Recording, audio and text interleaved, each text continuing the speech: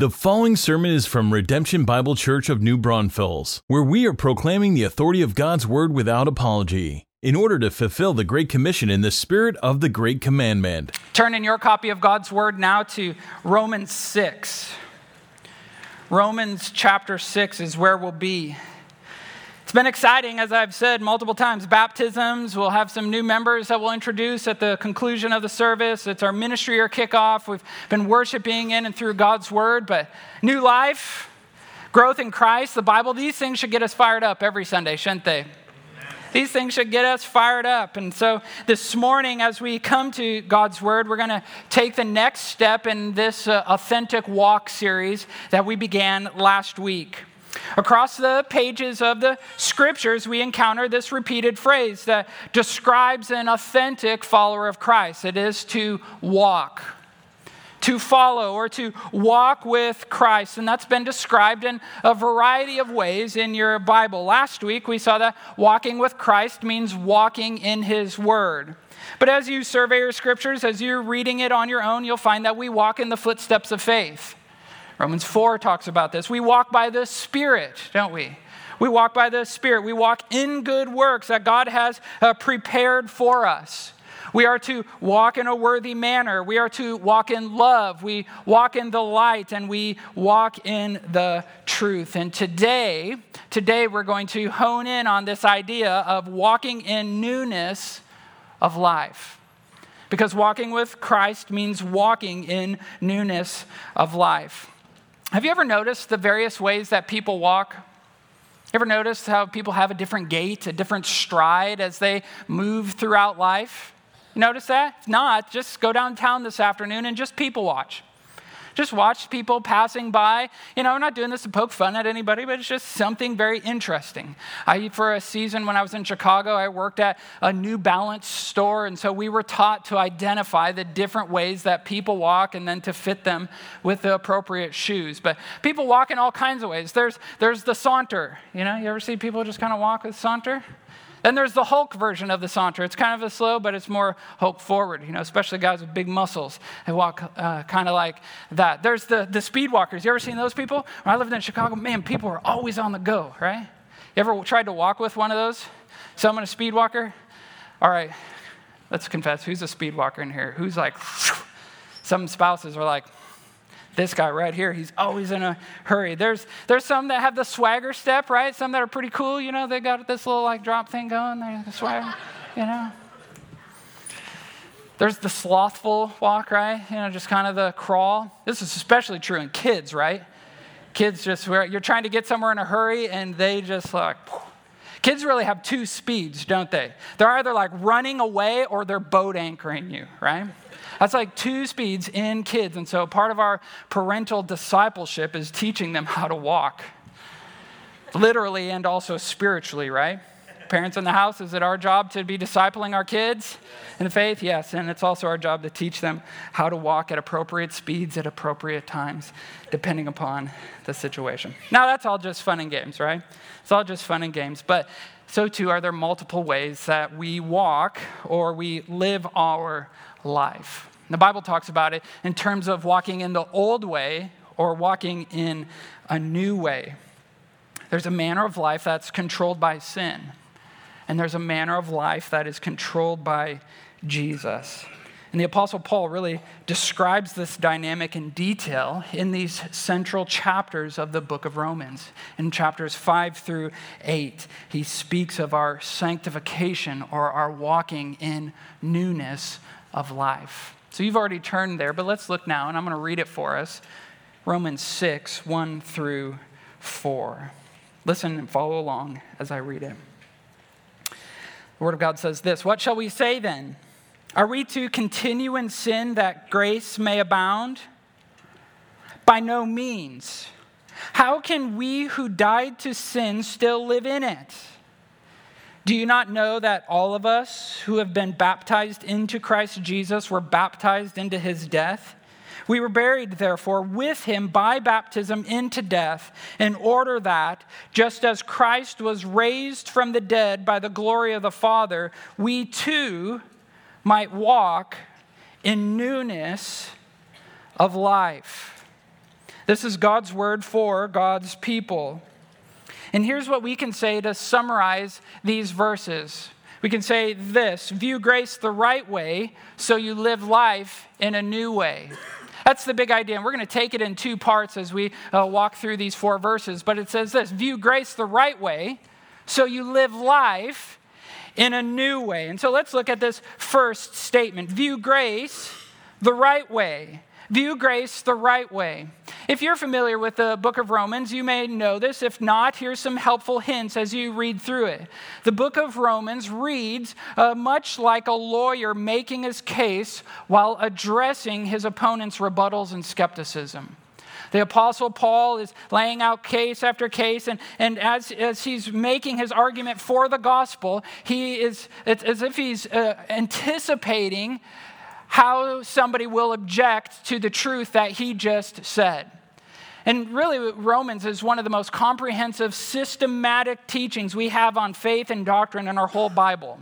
Just as a side note, I would submit that every Christian should know the 16 chapters of Romans inside and out. It's one of the foundational books of our Bible. And so here in verse 1, he's continuing his line of reasoning that he's been laying out for several chapters. He's addressing his opponents and he's anticipating the question, and now he's answering it. You ever done this in your own head? You know, maybe with your kids, you're trying to teach them something, or you have a proposal to make to your boss. You need some time off or something, or you're trying to submit a proposal or a project. And so you are running through in your mind all the ways that they may or may not respond.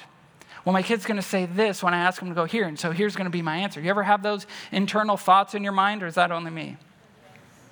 Some of you? Okay, at least I'm not the only crazy person having these internal conversations. But what Paul is doing here is he's been laying out the gospel, he's been laying out the glory of the grace of God.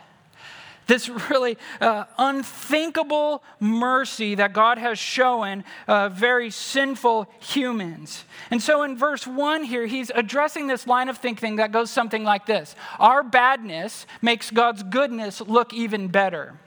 Our badness makes God's goodness look even better. And that's really true. And so, but they take it too far. And he says, therefore, we should keep doing bad because it will keep making God look even greater. Do you see that?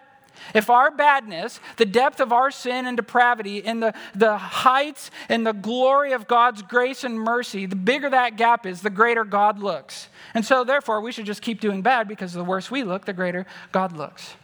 You see that line of thinking? And there's some truth in there, but it's taken much too far. And what's really at the heart of this thinking, there's some truth here, but it's the same type of thinking why we love the dramatic testimony, right? We shed tears over the drug addict that comes to Christ, that comes out of imprisonment and all kinds of things that's totally rock bottom. We shed tears over that, but we kind of yawn.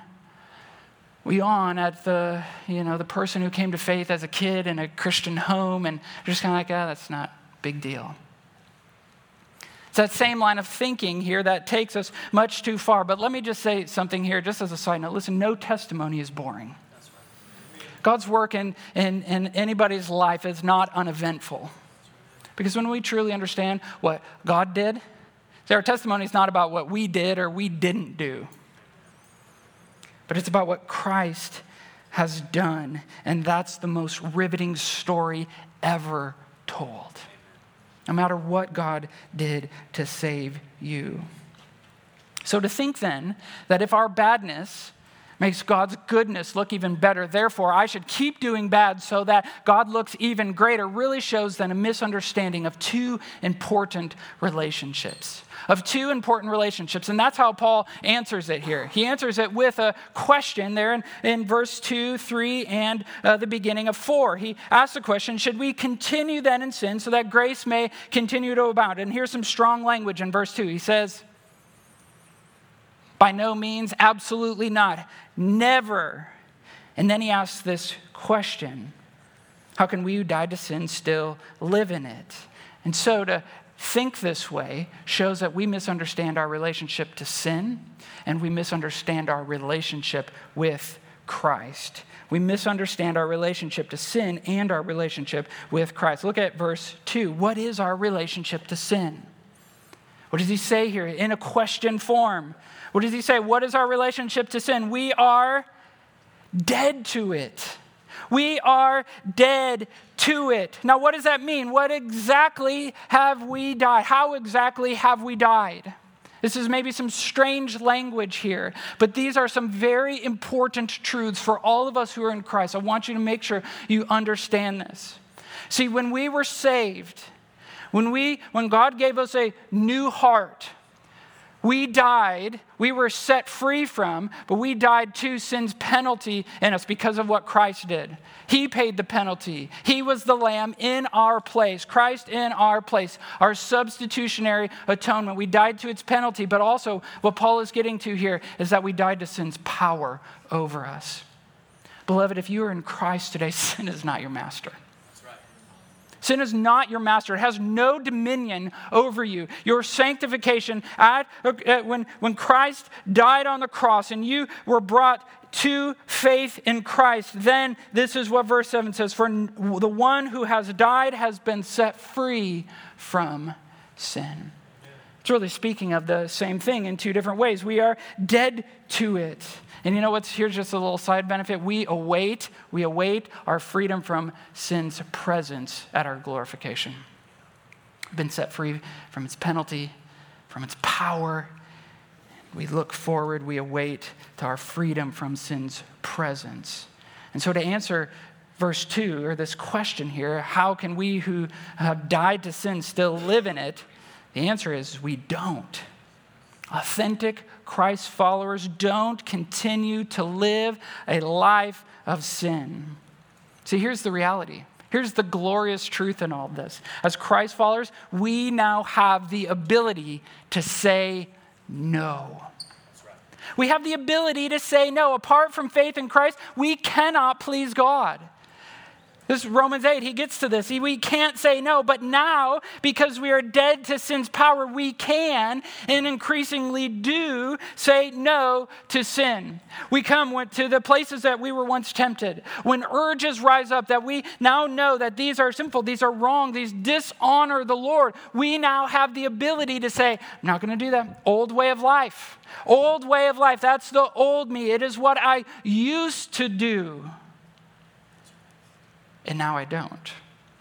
Now I desire to fight it. Now I desire by the Spirit to put to death the deeds of the body.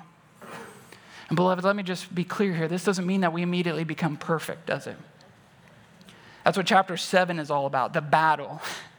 Now the difference is we have the power and we have the desire to fight against it.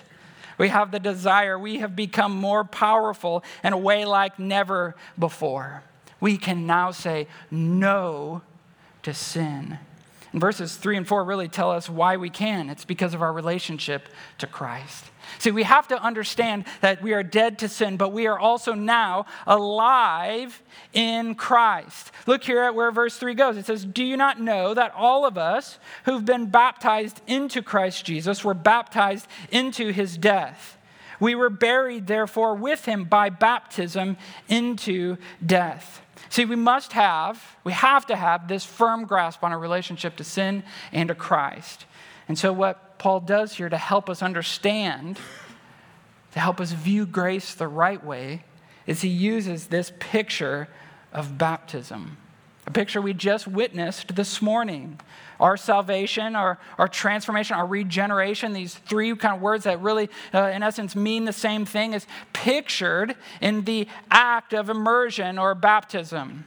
This is why the mode is important, why we are immersed or why we are dunked in the water, because there is a picture here of us dying to sin, of us being buried, and then being raised to life in unity with Christ. It represents what's happening when we are saved. It is a picture for a watching world.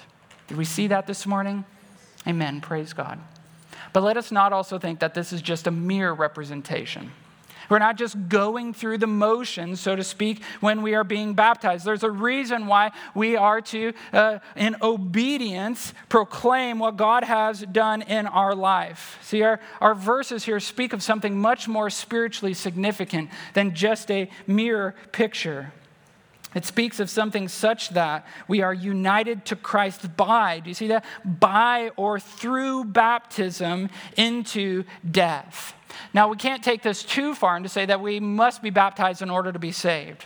But that would totally defeat all of the Scripture's teaching. It would just make it a meritorious work that we had earned. But here's what he means. What does he mean by this? That we are baptized, by baptism, we are brought into this. What he's referring to here really is the spiritual nourishment that we receive through obeying Christ. In the same way that when we obey the Lord through communion, through the reading of Scripture, through our prayers, through the things that God has given us, these means of grace, we are spiritually nourished and connected to Christ in a profound way. As he feeds us, as he teaches us, as by the Spirit we are brought to conviction, as we grow in our understanding. And so as we are baptized, our relationship to Christ, we are brought into unity. This is one of the things where we are united to him. See, when Christ died on the cross and was buried, it paid the penalty that we should have paid.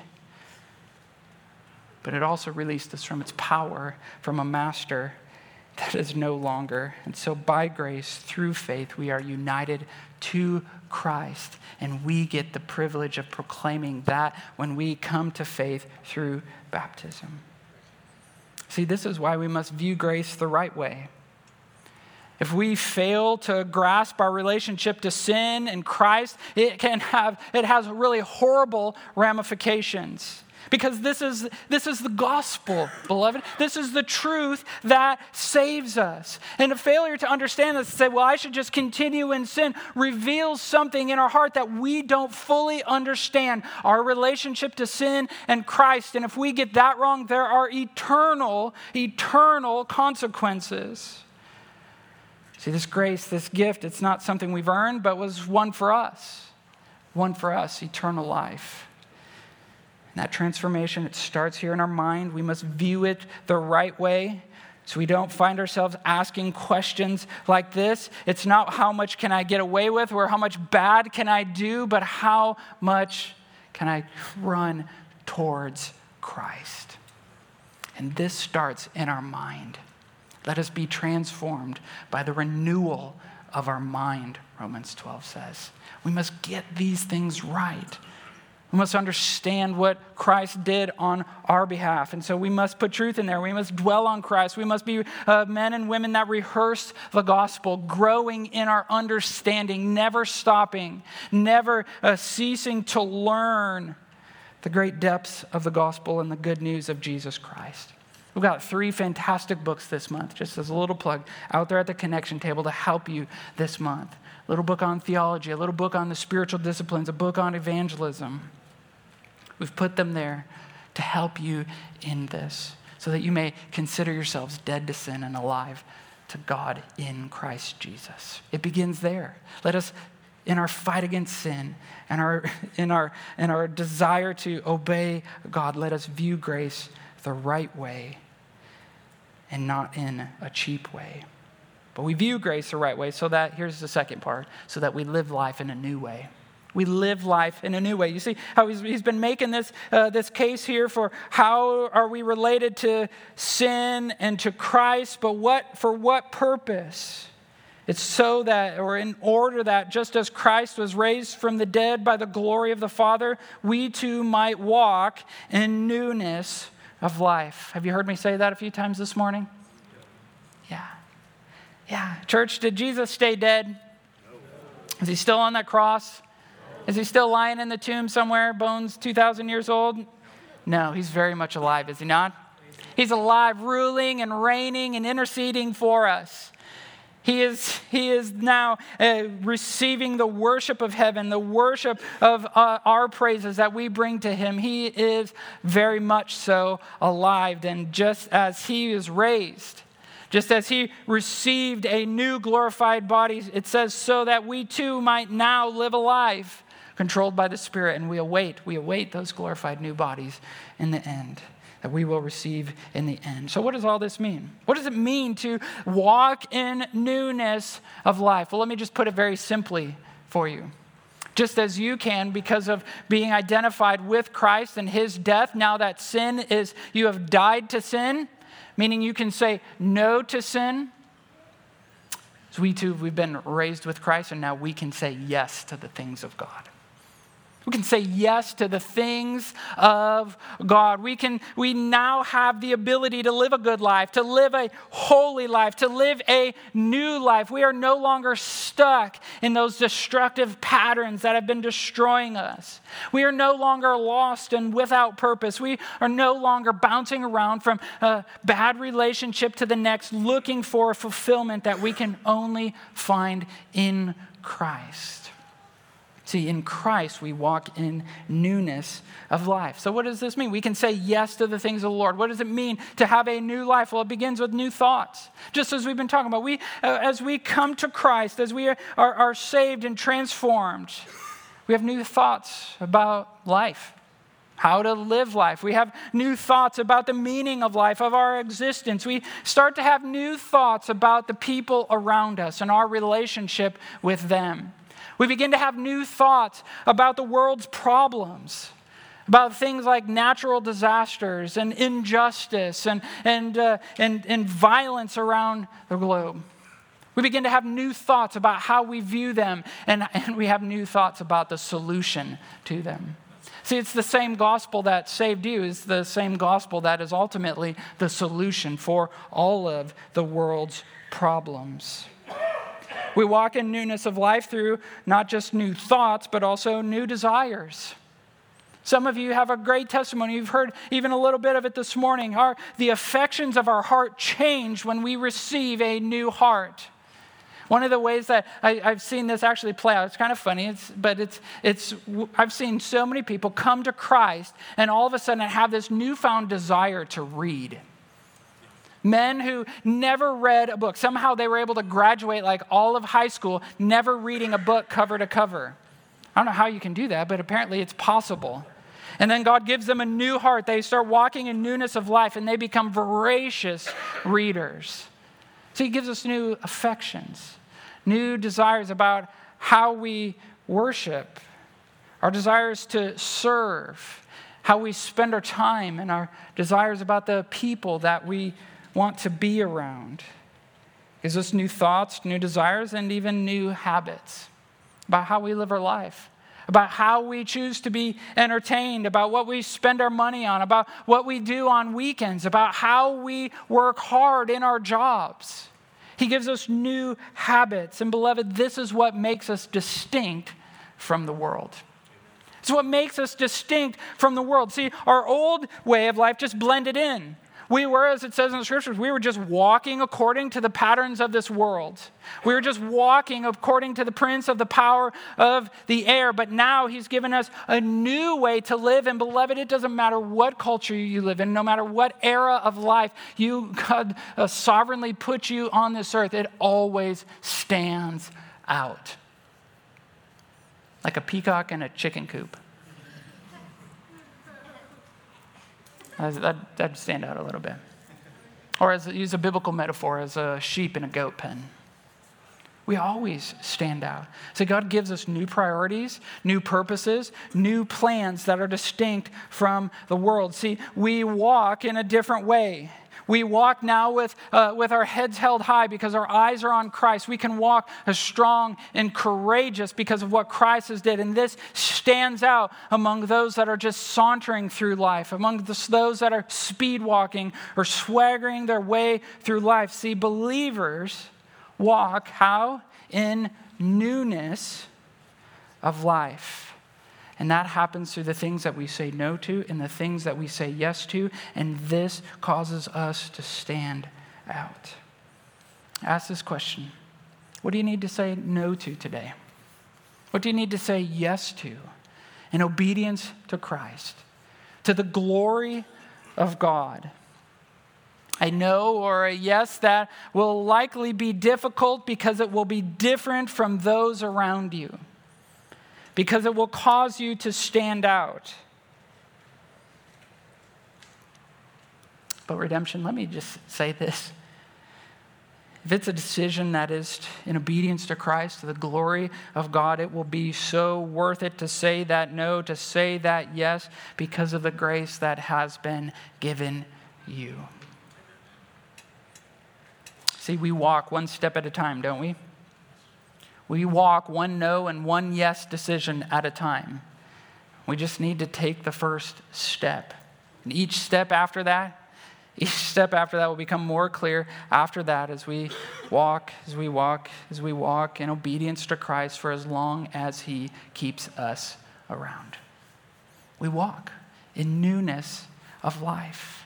And I pray, my prayer is that we may be a people that walk into this new ministry year, into this new season, maybe a new season in your life of parenting, of job, of school, new work position, whatever it might be. As we walk into this new season, we would be marked as walking in newness of life. That even we as a church, as we head into a new building this fall, Lord willing, that we would walk as authentic followers of Christ who view grace the right way, so that we constantly live lives in a new way, and we see that multiplying over and over and over again to the glory of God. Amen? Amen. Would you join me as we pray? God in heaven, here we are. We're your people. And we even now recognize that we can't do this on our own. That if it wasn't for the grace that you have shown us, we would still be in a pickle. We would still be walking in an old way. But you, God, being rich in mercy and abounding in steadfast love, you saved us. And so, Lord, even as we talk about this new way of life, God, there may be some in here, and even as they've heard your word this morning, recognize that I'm still walking in an old way. God, there may be some who heard the testimonies from the baptism, who've heard the songs that we've sung, that you, Jesus, were the Lamb of God in our place. I realized